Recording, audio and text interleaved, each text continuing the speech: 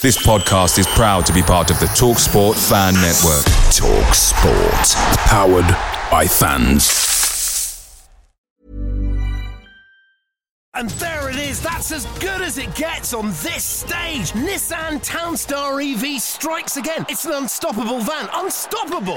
Just fantastic. You can actually see the ProPilot technology in action. Effortless parallel parking. It moves with all the confidence that comes with a 5-year warranty. And with a bench full of all-star van experts, there's real strength in depth here. That's all-star quality. Search Nissan Townstar EV and visit your local all-star van centre to see for yourself.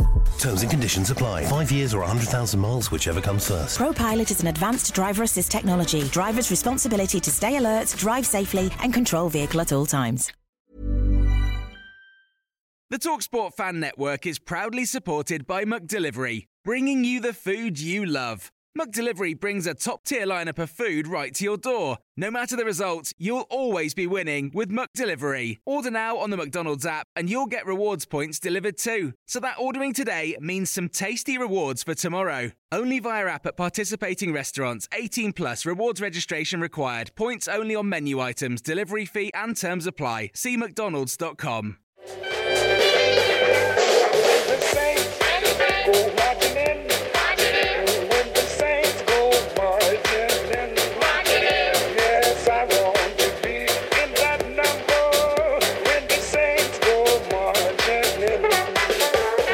Hello, I'm Martin Stark and welcome to the Five Rivers Sports Bar in Southampton for a special live episode of the Total Saints podcast.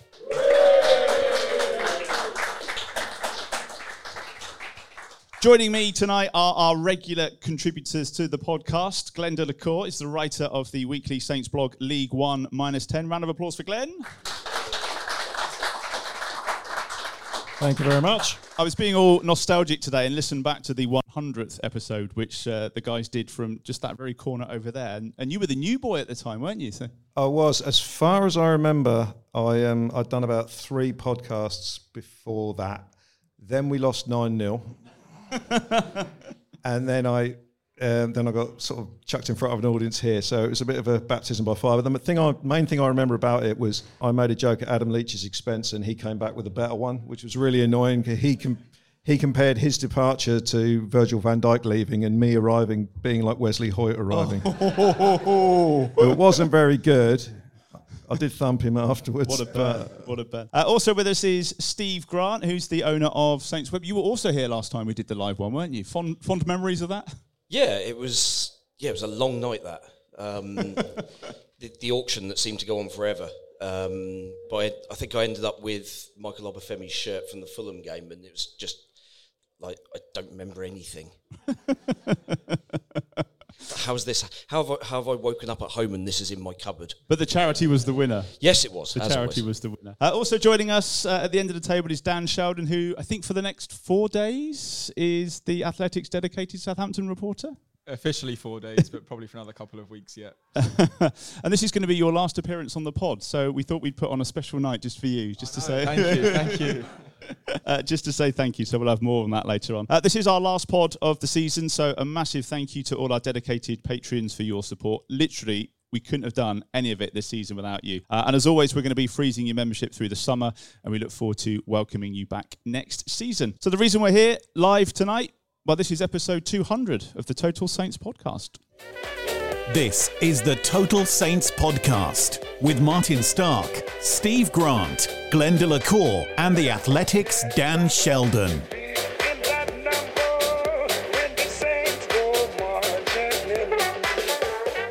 Let's start with the big news story of the week. One win in the final 12 Premier League matches. Something had to change. The statement from the club this week said the club has made the decision to part with Calvin Davis, Dave Watson and Craig Fleming. Confirmation of new additions to the staff will be announced in due course. We were anticipating something, Glenn, but maybe not all 3 going. They seem to be very determined to get it done as soon as possible. What I think it does is it sends a message that Ralph isn't going anywhere. Those 3 coaches were all with the club when Ralph arrived, which on the face of it, it's slightly odd for, I know he brought in Danny Roll when he originally came to the club, but those 3 coaches have survived. And I find it interesting that, is it Richard Kitch-Bickler, who I could never pronounce, he's staying, and the 3 that he didn't bring in are going. So I think that tells you that the Ralph out brigade are going to be disappointed for the short term at least. Yeah, I mean, we talked about it a week or so ago about what the contribution of the coaches actually were. I mean, with a lot of coaches at a lot of clubs, you can't actually see what they do. But I think what always sort of jarred a little bit with us is that you could see sort of strange things going on the pitch, and Ralph stood in the technical area on his own completely with no one sort of going near him or offering a word or anything. So I'm not at all surprised that that's the route they've decided to go down, to be quite honest. Could I just, show of hands, like Ralph in, Ralph out, or maybe give him a bit more time? Let's give you the 3 options. Let's go. Those in favour of sticking with Ralph, let's just deal with the elephant in the room before we move on. So, okay, that's for the benefit of those listening on the podcast. That's quite a few.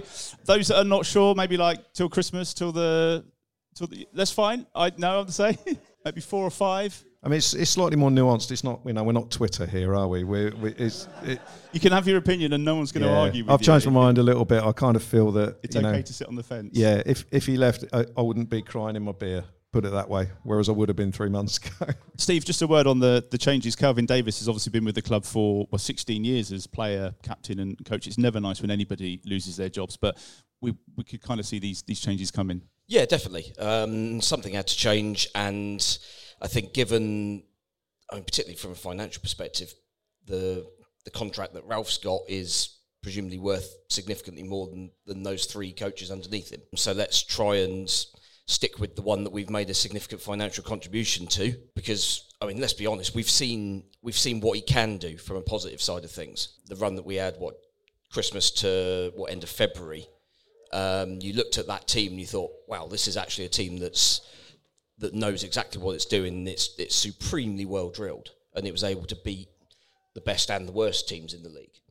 And then all of a sudden something changed, and it's just baffling. And hopefully these changes get some different coaches with some different points of view. Maybe the coaches that come in are kind of from a more sort of experienced background. As a result, they may feel that they've got kind of more, their voice has more weight. I don't think that Kelvin Davis going up to Ralph and sort of offering tactical ideas, I can't imagine that would have been particularly received very well, personally. I mean, it may well be that Kelvin's a tactical genius and we've not seen it, but ultimately Ralph doesn't seem to be receptive to what particularly those 3 coaches have had to say. So maybe new guys coming in, fresh pair of eyes, maybe some slightly different ideas, and possibly also stop Ralph doing the stupid things that we see him slump back into doing every now and then. Time and time again as well, really, wasn't it? Dan, do you think this was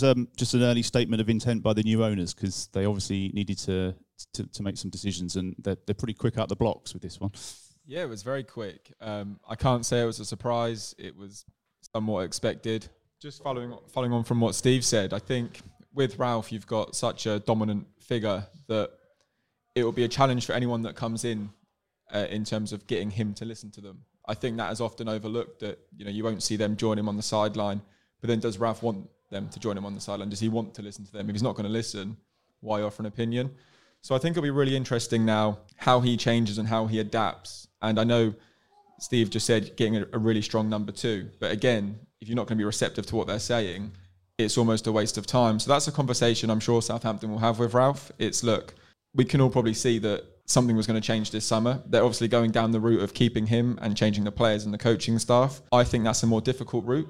Personally, I think they get credit for that, because it would have been easier to sack Ralph and keep 3 guys in a post. I'm not sure the finances would have been too much of an issue in that regard. So yeah, but it is all just about going forward, how Sport Republic, how Martin Semmens, how Toby Steele, how Matt Crocker now replace those 3 coaches. Do you go like for like and get 3 more bodies in, or do you, as Steve says, get a good solid number 2 in, but then sit Ralph down and say, look, you're going to have to listen to this guy because you're running out of road, and if you're not going to, the next person to go will be you. So that's a conversation they're going to have. And what sort of people do we want to see coming in? Because obviously, and I'll come to you, Glenn, we're used to all the rumours about players at this time of year and hitting F5 to see which players we've been linked to, but coaches as well. I saw Stuart Pearce this week, and it's going to be a crazy season for coaches that are out of work too, as well as players that are free agents. I think you have to, echoing what Dan said, I think you have to bring in someone that Ralph's going to respect and actually listen to, or alternatively someone like Mike Tyson, or Tyson Fury, someone like that, who's not going to take any rubbish from him. I don't know. It's a really difficult one. I mean, I'm not an expert on German/Austrian coaches, which it wouldn't surprise me would be the route that we went down. So I don't know who Ralph knows from his Leipzig days. But I'm guessing he's going. I think Ralph Rangnick's available now. Yeah. I think he's going to have a big say in who comes in. I can't see them basically going down the same route again of appointing 3 random guys and saying this is what you have to deal with. I don't think they would have, because that's just basically giving you the same situation that you got now. So it wouldn't surprise me if Ralph has a very heavy hand in picking who comes in, but someone obviously will. But I've got absolutely no idea which route he's going to go down with that. Who's the hot money on, Steve? No idea. Yeah, I mean, they're not queuing up, are they? No, but then coaching appointments do quite often seem to come out of left field, don't they? There's no bookmaker market on who's going to be somebody's assistant manager for very good reason, because it's kind of a role that, as a general rule, nobody really cares about, do they? It's the guy who's at the front. So I'd expect the club know roughly who they want, but it's a case of, are they available, or are we willing to pay to get those people? Who knows? I mean, I can't remember the last time we poached a coach that wasn't a manager. So I'm not sure we've got any form for that before. So it'd be interesting to see whether we do go down that route, whether we look at somebody in the Bundesliga who's maybe coaching maybe even coaching a second team for one of the big boys, and look at bringing them in as number 2, maybe even with a view to kind of looking at succession planning for the big job. Because given Ralph supposedly is going to retire at the end of his contract in 2024, the club will definitely have one eye on that as well. So maybe that's kind of a 2 birds with 1 stone route that they could look at. I mean, beyond that, no one else will probably give it to Shane Long and Theo Walcott.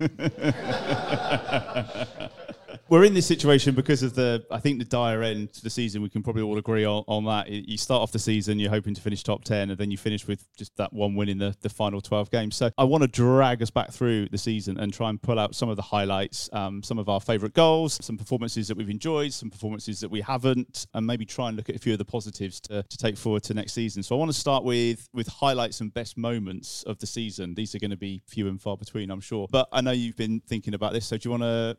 Have you got anything? One of your highlights of the season, Glenn? I think I'll let someone else do Spurs away, which was the best game. Have we all got Spurs away? Is it the big game? The Spurs away. I actually liked West Ham away a great deal, winning 3-2 there, because that showed we had at the time that we had a bit about us, because we got pegged back twice in that game, still managed to win. It's always nice to beat West Ham with all their new money and the dodgy way they got their ground and all that sort of stuff. So awful place to play football. I thoroughly teams. enjoyed that one. And from an individual point of view, Fraser Forster against Arsenal, that was the best single individual performance of the season. So they were the 2 that sort of stand out for me. So one win during our very good run, and Fraser in that game against Arsenal, which was, I know we stayed up by more than 3 points in the end, but we'd have been in terrible trouble without that win, and that was down to him. And he's leaving. Well, he caught the eye of the England squad and also the Spurs scouts by the looks of it. Steve, highlights, best moments of the year for you? Could be game, could be player. Yeah, I mean, games. West Ham, as you say, was excellent. Spurs, outstanding. I mean, how that game was as close as 3-2, still not quite sure. Because, I mean, we absolutely annihilated them that night, and it could easily have been 6, 7, 8. Pick your score. We could have scored it, and yeah, that was kind of the moment, wasn't it, where everyone thought, oh wow, this lot, there's genuinely something there, and look how that turned out.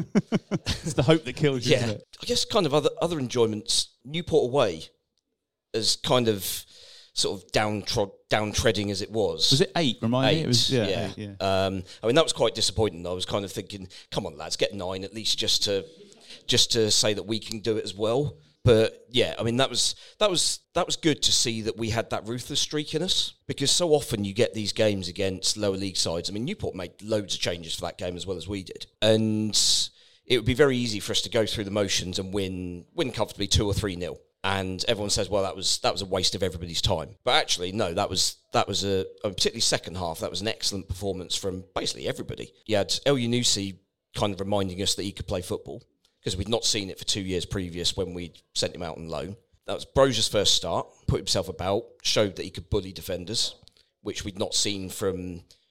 I mean, even Danny Ings never did that. He was that sort of nippy little player who would sort of take the ball off the defender's toes. We haven't had a striker who bullies defenders since Graziano Pella. And you thought, oh, okay, well, that's something to work with, given that obviously we'd heard about the attitude issues, which is why he hadn't been picked previously. So, yeah, there was a lot to like about that game. Were you there? Am I right in thinking you went to that one? Yes, I did, yeah. I think that leaves Spurs away, doesn't it, Dan? Yeah, to be boring, yeah, Spurs away. I think just being in the stadium, normally from a work point of view, I never really get too carried away, but it was just such an amazing kind of moment that the emotion of it was, I mean, I stopped, my hotel was near King's Cross, and I ended up like stopping at a pub on the way just to have a beer, because you just think, what, like... Just to take it all in. Yeah, just to take it all in. And it was probably one of my favourite pieces to write, and I always try never to get carried away, but sometimes you just can't help but get carried away with what you see. And that was the week that the comments from Ralph had come out in Germany that, you know, he was looking to retire in 2024. And when just watching him for kind of 90 minutes, you just think, there's no way this bloke can retire. I mean, look, he kicks every single ball, and yeah, I mean, if I could bottle up one moment from the season, it would probably be that moment and take it to Manchester. I think I'd bottle up Antonio Conte's finger wagging. Yeah, that was very ended good. Well, didn't it? That was very good. And the reaction when the goal was disallowed in the last minute.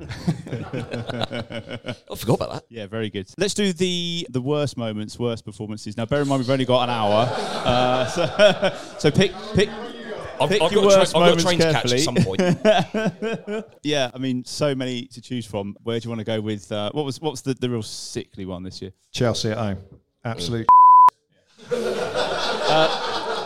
Absolutely rubbish. I was always going to do it. Chelsea at home was terrible from every point of view you could possibly imagine.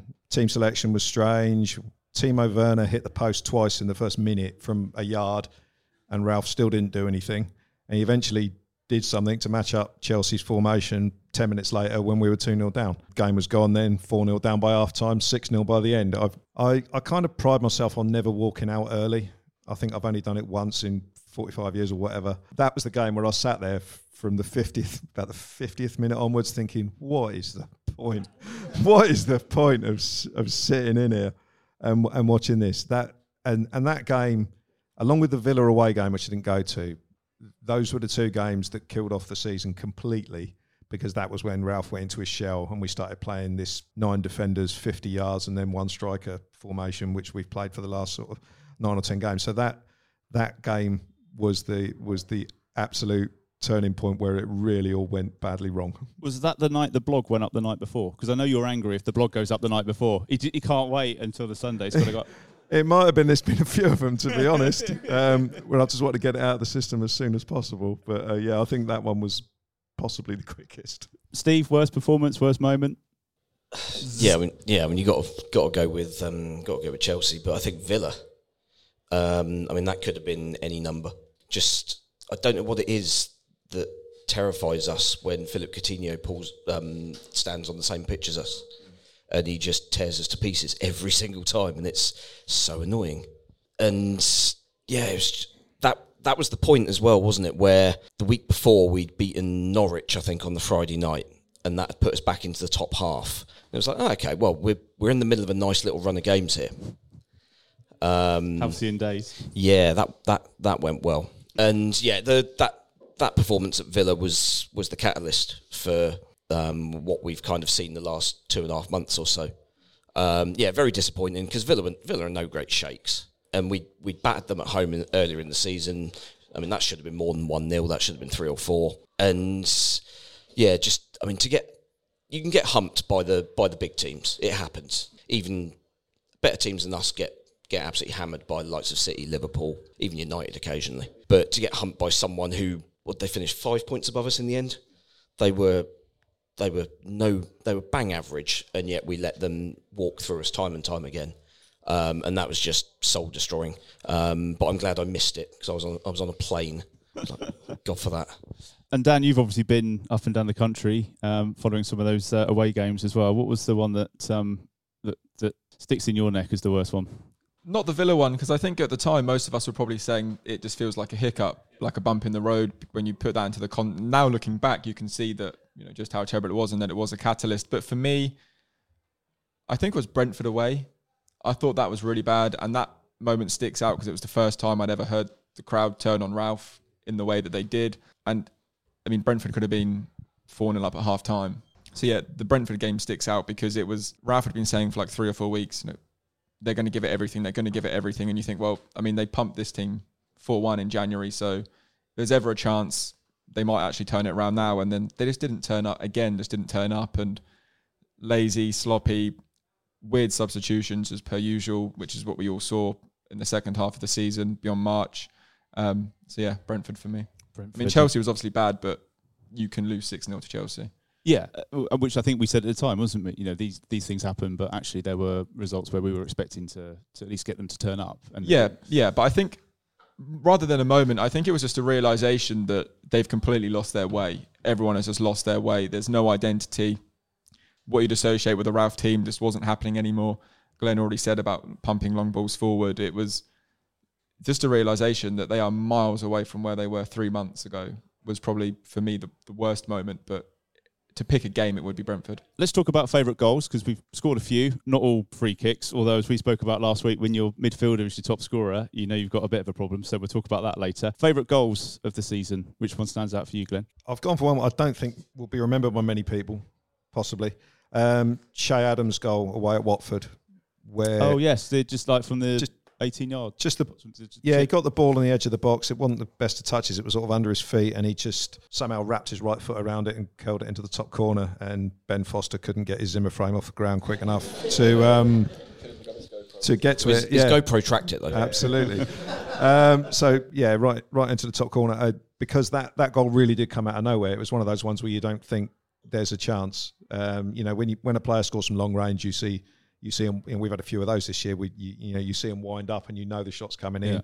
Likewise with a free kick and stuff like that. But only goal of the game as well, right? Yeah, it was the only goal of the game, and it was very. I think it was our first away win of the season as well. So it was. Mind you, we can't have had many. Didn't have many. So yeah, that for me was a great goal because it was just a bit of a total surprise at the time. I was at that game as well, so it was a really nice one to see. Just a brilliant finish, and that was a bit of a false dawn for Che Adams because I really thought this would be the year that he'd kick on and get sort of 15, 16 goals, but he's done what he always does and gone off the boil a little bit and ended up with 7 or 8. So so hopefully next season's the one for Che. Did we say that last year? Yeah, we did, didn't we? Yeah. Steve, favourite goal? It's been a few long distance ones this year, hasn't there?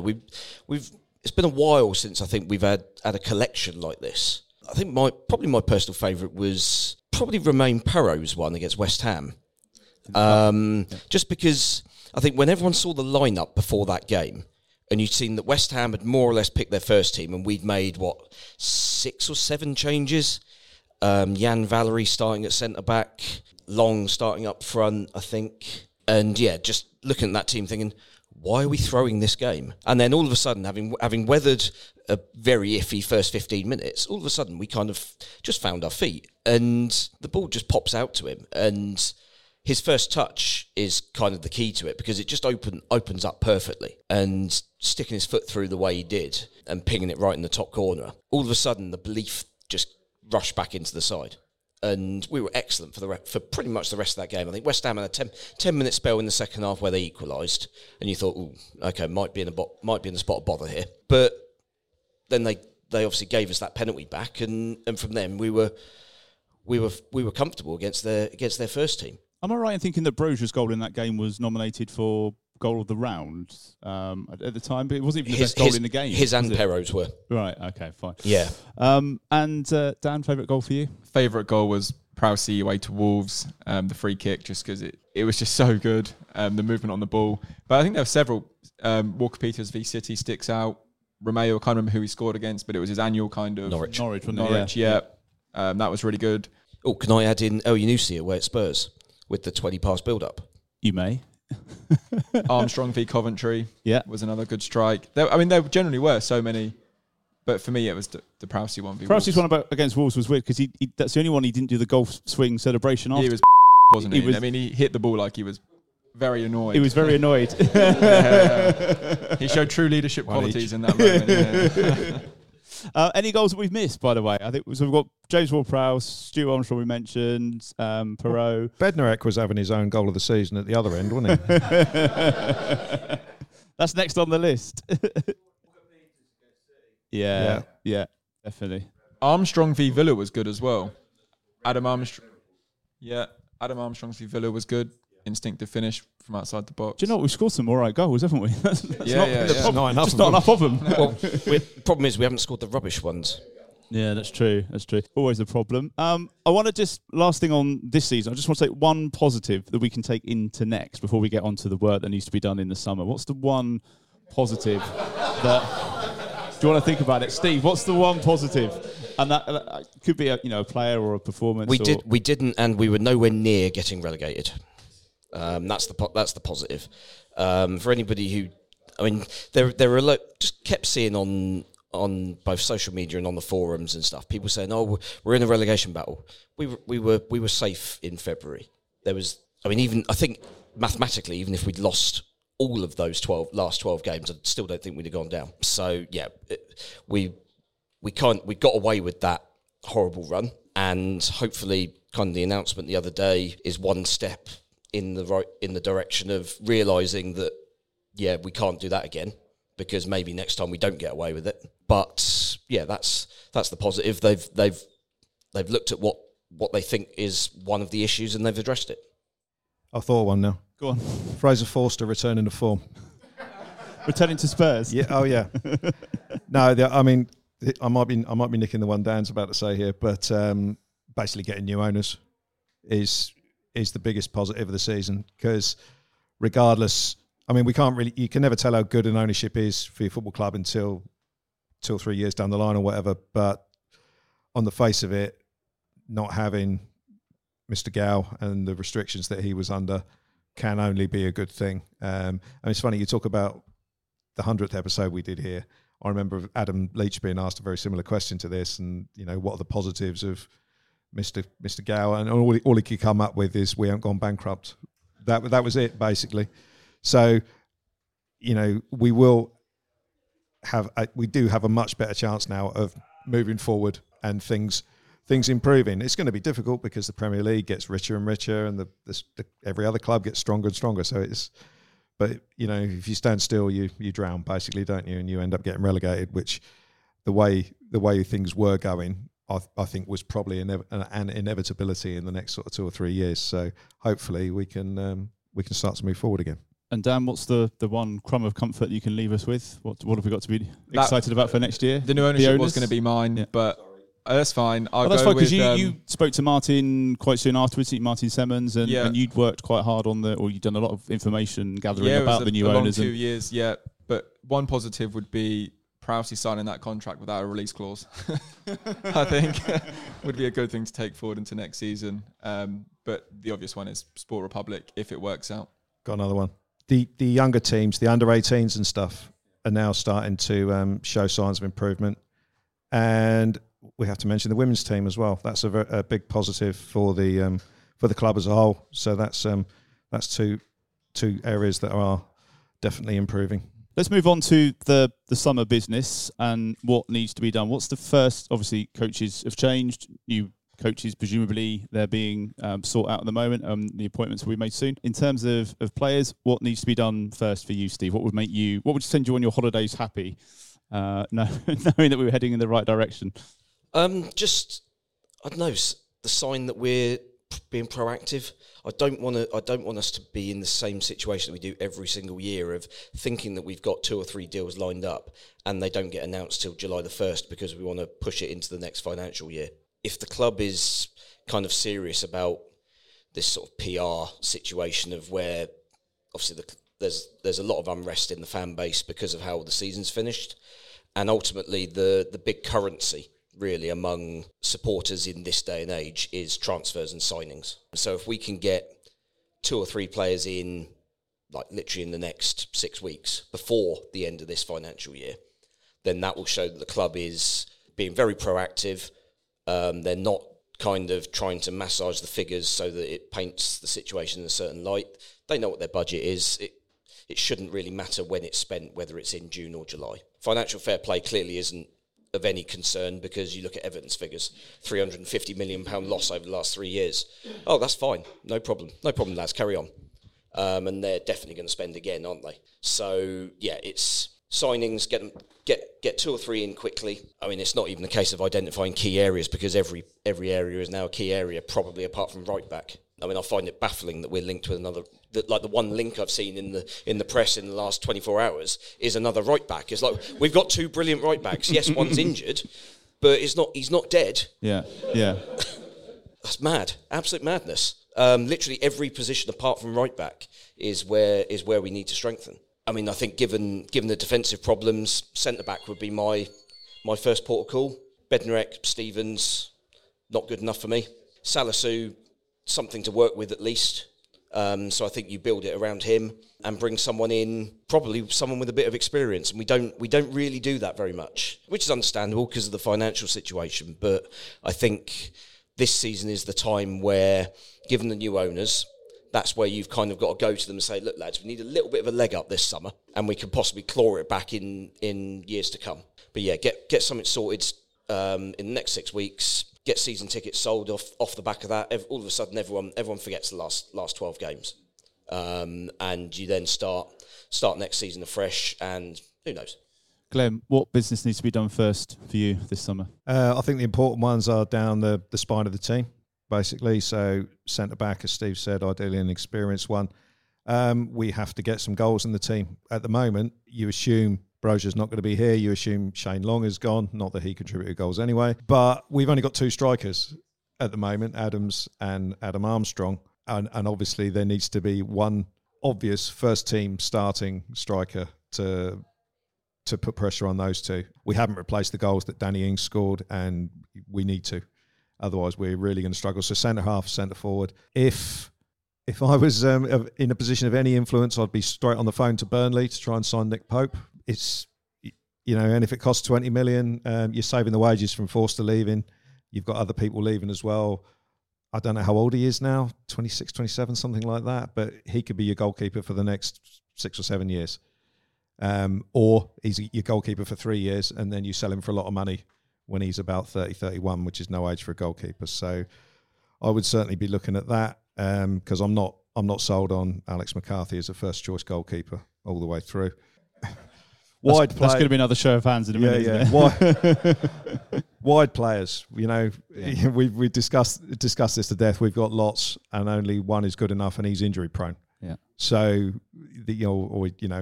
Stuart Armstrong seems to have a lot of problems with injuries, or did last season anyway. So there needs to be some more creativity in the side. So basically, what I'm doing is agreeing exactly with what Steve said, which is everywhere. Dan, can you enlighten us a little bit more about the sort of player that we might sign? Because do we know, is it a statement of intent from the owners about the first signing, if it's going to be a marquee signing or another Livramento for 5 million? We're still a little bit unsure as to where they're pitching it, I guess.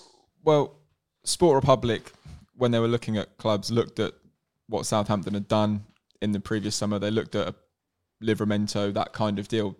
That's one of the reasons they didn't buy Southampton, because of Livramento, but because of they could see what Southampton were trying to do. That fits in with what they want the club to do. There's an acceptance, I think, that that's all well and good, but you do need to add a little bit of experience as well alongside that. You know, they talk like they want to be a top 10 team.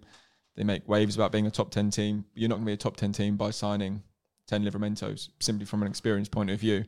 So I think we'll see a continuation of that, where they will get young players in. I mean, if Chelsea was in vogue last season, it's Man City this summer. You know, they like several of their players, and understandably so. But it is crucial that they do then add, even if it's just 2 or 3. I mean, I wouldn't stop at Nick Pope at Burnley. I really wouldn't. I know he probably isn't the quickest player, but someone like Ben Mee is out of contract, and I'd go and get him. He's a free agent. Cornet has played quite well against Saints. He's someone at release clause, £17.5 million. Tarkowski's out of contract, isn't he? Yeah, I think he's probably got his sights set on loftier clubs, and I think he'll probably get one. Goalkeeper, I mean, at the moment they've got one goalkeeper. Harry Lewis has left. Caballero's out of contract. Fraser's going to Tottenham. They need certainly another goalkeeper who either will start or will certainly be pushing Alex right from the very get-go. I think I disagree with Steve. I do think they need a fullback because they're going to go into next season with just, unless he sees Jan as a fullback again with Kyle and Perrault, what happens if one of them gets injured? I'd personally try and sign a fullback who can play both sides. Again, difficult sell because they know they're not coming in to be first choice, and they would be fourth choice when Livramento's fit again. But yeah, I mean, there's work to do. Yeah, and the problem we're going to have, Steve, is that all the others are spending money already too. You know, look at the signings that Villa have made. Yeah, I mean, Villa are getting another one deciding that FFP's just we're done with this. But yeah, some of their signings seem impressive, but you kind of think, well, I mean, you can still only register 25 players, well, senior players. So a few players presumably are going to leave there. I mean, I'm not saying there's anybody from Villa that I would necessarily want, I don't think. I mean, their defence is ropey. Sounds like Tyrone Mings is going to leave, which would be interesting given that he's club captain. But, yeah, you kind of look at what other clubs are doing, they're spending silly money. Realistically, we ain't going to be doing that. We're still going to be looking for value and players who, in sort of towards the end of their contract, are still going to be worth something, probably worth more than we've paid for them up front. So that does bring an inherent level of risk. I mean, as we've seen with a lot of those transfers that we've made over the last 4 or 5 years in the sort of 12 to 15 million pound mark, a lot of them haven't come off. Now, you kind of hope that there's maybe a sort of balancing out of the probabilities on that, and maybe this time we kind of see the positive side of things, like we did that first year of Ronald Koeman, where basically every single signing we made was brilliant and worked out superbly, even Cuco Martina. For that goal against Arsenal. Juanmi? I mean, he was the second top scorer in La Liga this season. Great player. So from thinking of the current starting 11 or starting squad, who do you want on that pitch come August when we start? Who's I was going to say 2, 3 that you would for a push? Walker-Peters, Salisu, Romeu. Romeo's got a bit of bad press because he's dropped off the last sort of 10 days, but I think overall he's had a solid season. But I think we could do with another body in there so he doesn't kind of have to play every game. Ward-Prowse, obviously, Stuart Armstrong if he's fit, Shay Adams if he's fit. Other than that. But there's not many players who I would be upset if they left. Really, not many. I remember being at this stage when, I think it was when Pellegrino was the manager, which was a dismal time. And, you know, like back then, the only ones I really interested, Ward-Prowse, I mean, Højbjerg I quite liked at the time. But it's a similar sort of situation now where, you know, everyone's got their favourite players who for whatever reason. But at the moment, I think we could survive if Jan Bednarek left or Elyounoussi left or Redmond left. I don't think they're really irreplaceable by any stretch of the imagination. Is it the same for you as well, Steve? Same thoughts? Yeah, largely. I mean, I think ultimately you judge players on their contribution over a period of time, and the vast majority that ended the season in the first team haven't really contributed enough, I guess. I mean, you look at the numbers, and I mean Nathan Redmond's only played half the season, and he's got our most assists, most creative player, which is mad. Given that I think most of us, when we actually watch the games, we see a guy who is incredibly frustrating. We know he can do it. I mean, you look at the Liverpool game; that goal was incredible, and you think, do it more. But as we know, it's not as easy as that, and you've kind of got to harness it, and ultimately that's why Redmond has stayed a Saints player, despite having been touted as someone who could go onto bigger things. Did Claude say he was the next Thierry Henry or something? Yes, he did. one part of that may also be his salary is extortionate. So, Dan, who's the standout players for you this season? Who's going to be in that team sheet next year? The same. For the purpose of the auction, Jan Bednarek's got to start next season. If someone buys his boots, he can't play anymore. Largely agree with the players Glenn picked out. Walker Peters, Perot, I think, has done enough. While I don't think he's brilliant, I think he's relatively steady. It was his first season. Prowse, Romeo, I still think there is something in Adams. It's not consistent enough, but I still think maybe with the right partner he can do it. But yeah, I mean, key will just be getting rid of players if they can do that and they can start doing that quickly, so that these players aren't coming back for pre-season. They're not going on pre-season tours. That will be so important. Jazz, can I ask you just to join us a sec and talk about the Saints Foundation and just grab the microphone there. Obviously, we're here tonight and we're doing the podcast live for our 200th episode, which is great. And thank you very much for coming down. By coming tonight, you've actually helped to support the Saints Foundation, and Jazz is the fundraising and partnerships manager. I think I got that right. Can you just tell us a little bit about the Saints Foundation for those that don't know, and just some of the work that you guys do in the community? Yeah, so firstly, thank you for obviously hosting this event for us tonight. We're really grateful for all of your support. So Saints Foundation is the official charity of Southampton Football Club. We're the club's way of giving back, and essentially we use the power and the passion of the club to be able to make a difference in the local community. So that's really our purpose about why we exist. And it's been a really big year too, hasn't it? Celebrations this year. Yeah, it's been our 20-year anniversary this year. And it's been an absolute, journey in terms of our growth and our sort of our existence in the local community, and what we've been able to do by obviously using the power of the club and the passion that people have for the charity to make a difference. And just tell us about some of the projects that you've got coming up, because it's such a diverse amount of things. The bike ride is one that I always think of, but you did the walk around the Common this year too.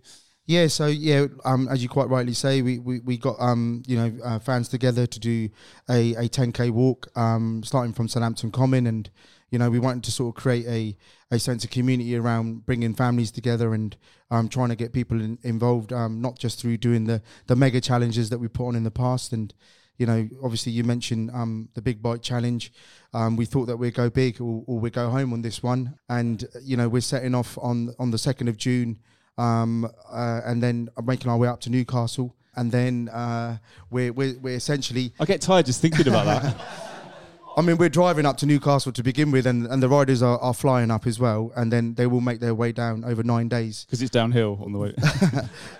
Yeah, if you go past certain cities, it's definitely downhill from there. But we'll be going via every 20 Premier League club, and when we were planning this event, we were hoping Norwich weren't part of the Premier League. But, the Canaries took us off course, and, we got to make a bit of a diversion before we land into the London clubs and make our way back down south. And what sort of people get involved with the Saints Foundation? It's kind of all walks of life, isn't it, and all communities? Yeah, so, we work with people from as young as 4 years of age all the way up to 104. It's obviously well known that football clubs have a significant part to play in local communities. But the phrase that I always like to use is that we're not just balls, bibs and cones. It's more than just working with young people. We work with older people living in isolation. We work with people with cognitive and physical impairments. We work with vulnerable adults in the local community that might have gone down the wrong path. We do a lot of work in the majority of the schools across Southampton, whether it's primary or secondary school. It's really diverse in terms of the people that we help. And I'm hoping it's too late to get signed up for the bike ride, but if we want to find out about doing other bits and pieces, what's the best place to find out more, and where do we go? Visit the website. We're really active on our media channels as well, social media channels. So we've got a great team behind us in terms of being able to raise the awareness about what we're doing around all those events. Cool. And just for the benefit of those in the room tonight, we're going to do a little auction afterwards. You've got 4 lots over there. What have we got? Yeah, we've got some cracking items over there. I'm just trying to think. Obviously, Bednarek's had a big shout out today, so thanks for that, Dan. Those boots, if you want to buy them from the store, they're worth about 150 quid, so you might pick up a bargain tonight. Fair point, yeah. Irrespective of whose they are. We've also got we've got a couple of footballs over there. That one was a match-issued ball from the FA Cup games, and the other was for the Carabao Cup. And then we've got our prolific striker, Adam Armstrong. Now, this is great. This is a shirt this is an Adam Armstrong shirt that's been signed by 2 players. What happened here? It was clearly, Roman Peru just getting a bit excited. So, so you buy the Adam Armstrong shirt, and Roman Peru signed it as well. I can assure you, it's absolutely one of a kind. So, brilliant, Jazz. Thank you so much for helping with tonight. Thank you for all the work you guys do in the community as well. Can we have a little round of applause for the Saints Foundation?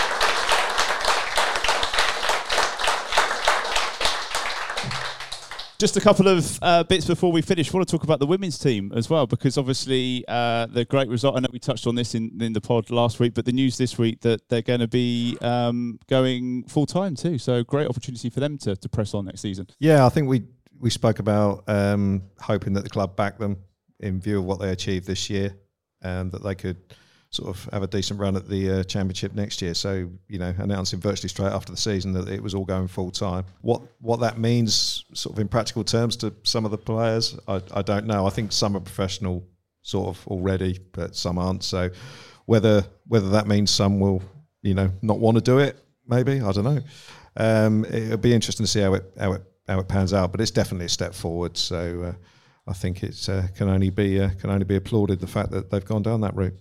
And it's been quite, I was going to say unprofessional, but the organisation on behalf of the league has been interesting. We've talked about the lottery of the playoff, and even if the team weren't ready to go up, it wouldn't have necessarily been us. So this seems like a huge step forward and an opportunity to leave all that behind.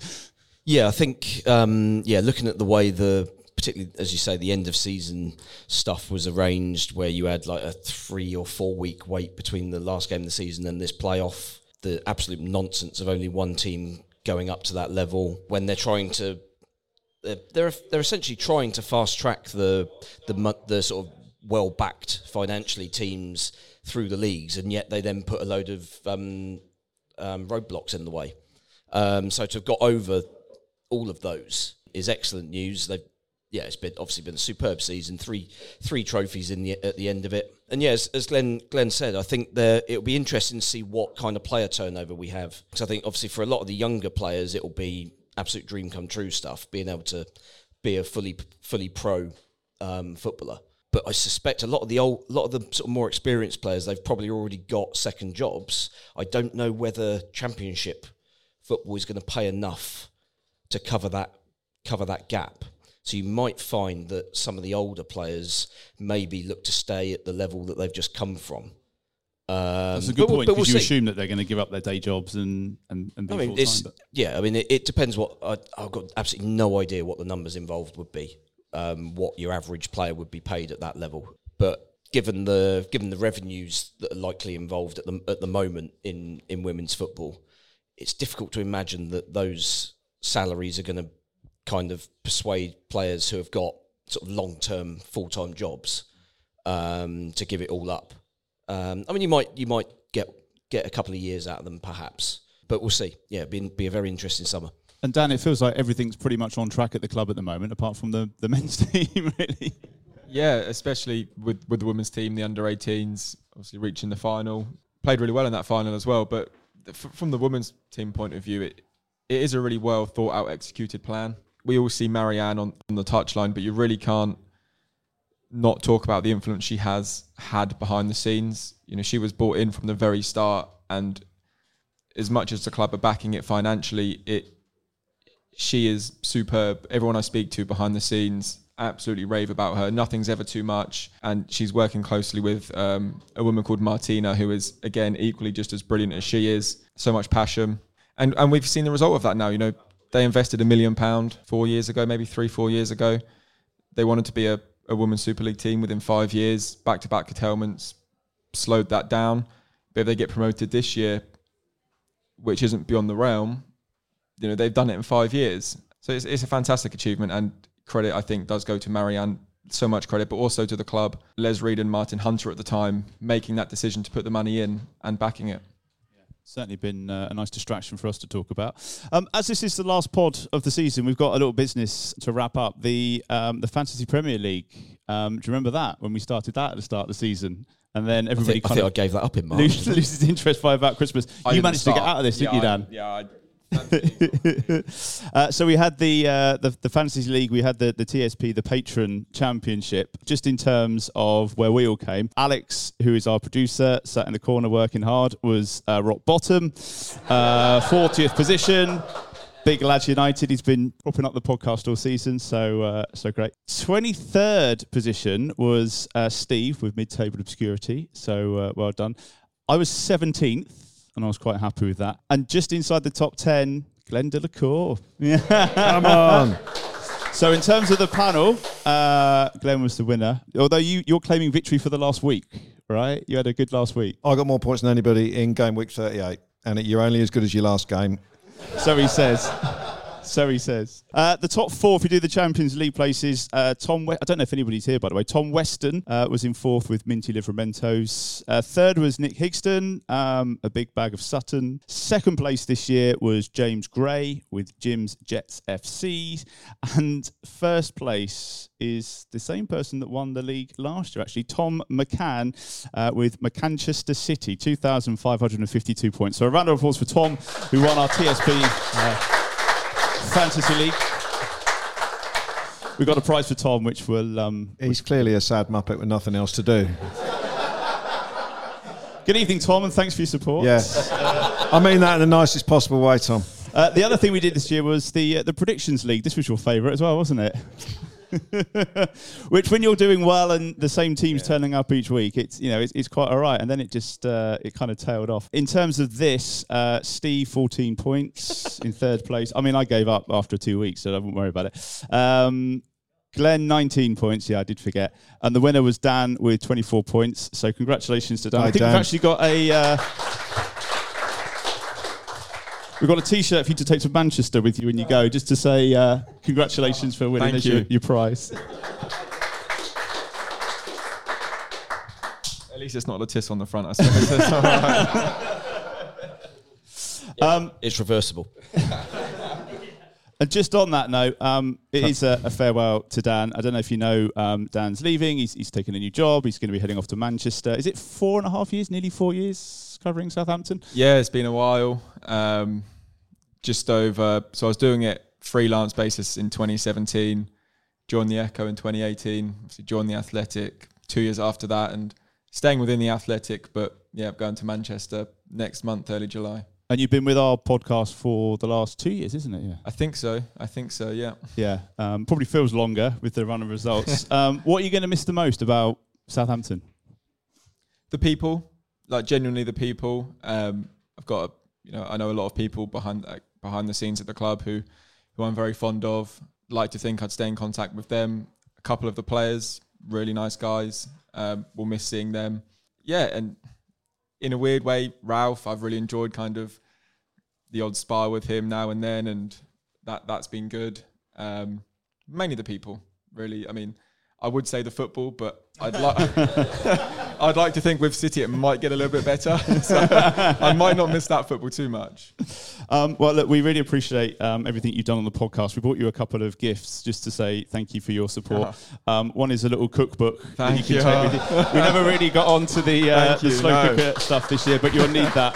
And the other we thought you'd like is the little guide to Manchester, because you're going to need that when you get up there as well. So people won't know, but on my last press conference with Ralph, the club gifted me a signed shirt, and inside the box was an energy gel, which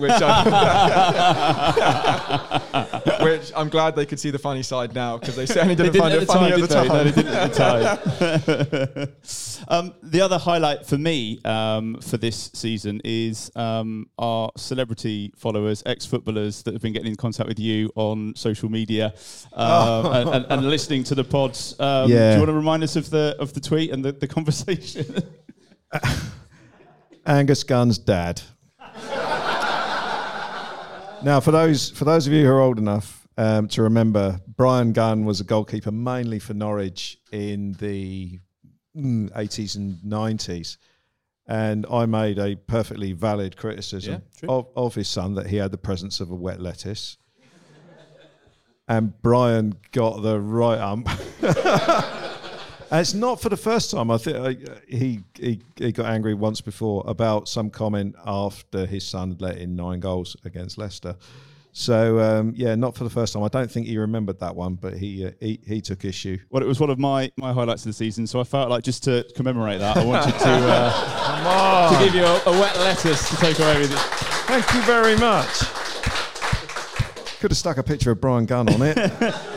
Can we get him to sign it? Have you replied to the WhatsApp? Yeah, maybe. Before we say goodbye, as always, a big shout out to some of our loyal and much loved patrons in our Matt Letizia tier. We've got Colt Baker, Dave Ernsberger, Ed Busy, Phil Cook and Nick Higston. In the Francis Benali tier, there's Nick Reed, Matt Hall and David Melton. To find out more about becoming a TSP patron for next season and all the benefits that come with that, do check out the website. Thank you to Glenn and to Steve and to Dan. This has been my first season doing it, and I've thoroughly enjoyed spending my Sunday evening sat in the spare room on the laptop chatting to you guys. So thank you to these guys. Give them a round of applause. Thank you very much as well to the Five Rivers Sports Bar for hosting this live episode this evening. Do stay in touch over the summer because I think we're going to need it. It's going to be a busy one. On the socials, it's at Total Saints Pod. You'll find us on Twitter and Facebook. You can always email us as well via the website. Have a fantastic break. I think you've all deserved it. Here's to some decent signings in the summer. Thank you for listening, and we'll see you back in August for episode 201.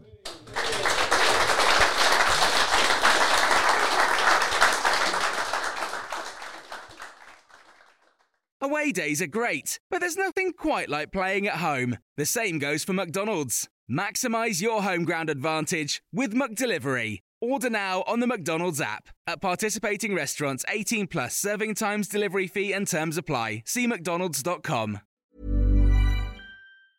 And there it is, that's as good as it gets on this stage. Nissan Townstar EV strikes again. It's an unstoppable van, unstoppable. Look, just fantastic. You can actually see the ProPilot technology in action. Effortless parallel parking. It moves with all the confidence that comes with a 5-year warranty. And with a bench full of all-star van experts, there's real strength in depth here. That's all-star quality. Search Nissan Townstar EV and visit your local all-star van centre to see for yourself. Terms and conditions apply. 5 years or 100,000 miles, whichever comes first. ProPilot is an advanced driver assist technology. Driver's responsibility to stay alert, drive safely, and control vehicle at all times. This podcast is proud to be part of the TalkSport Fan Network. TalkSport. Powered by fans.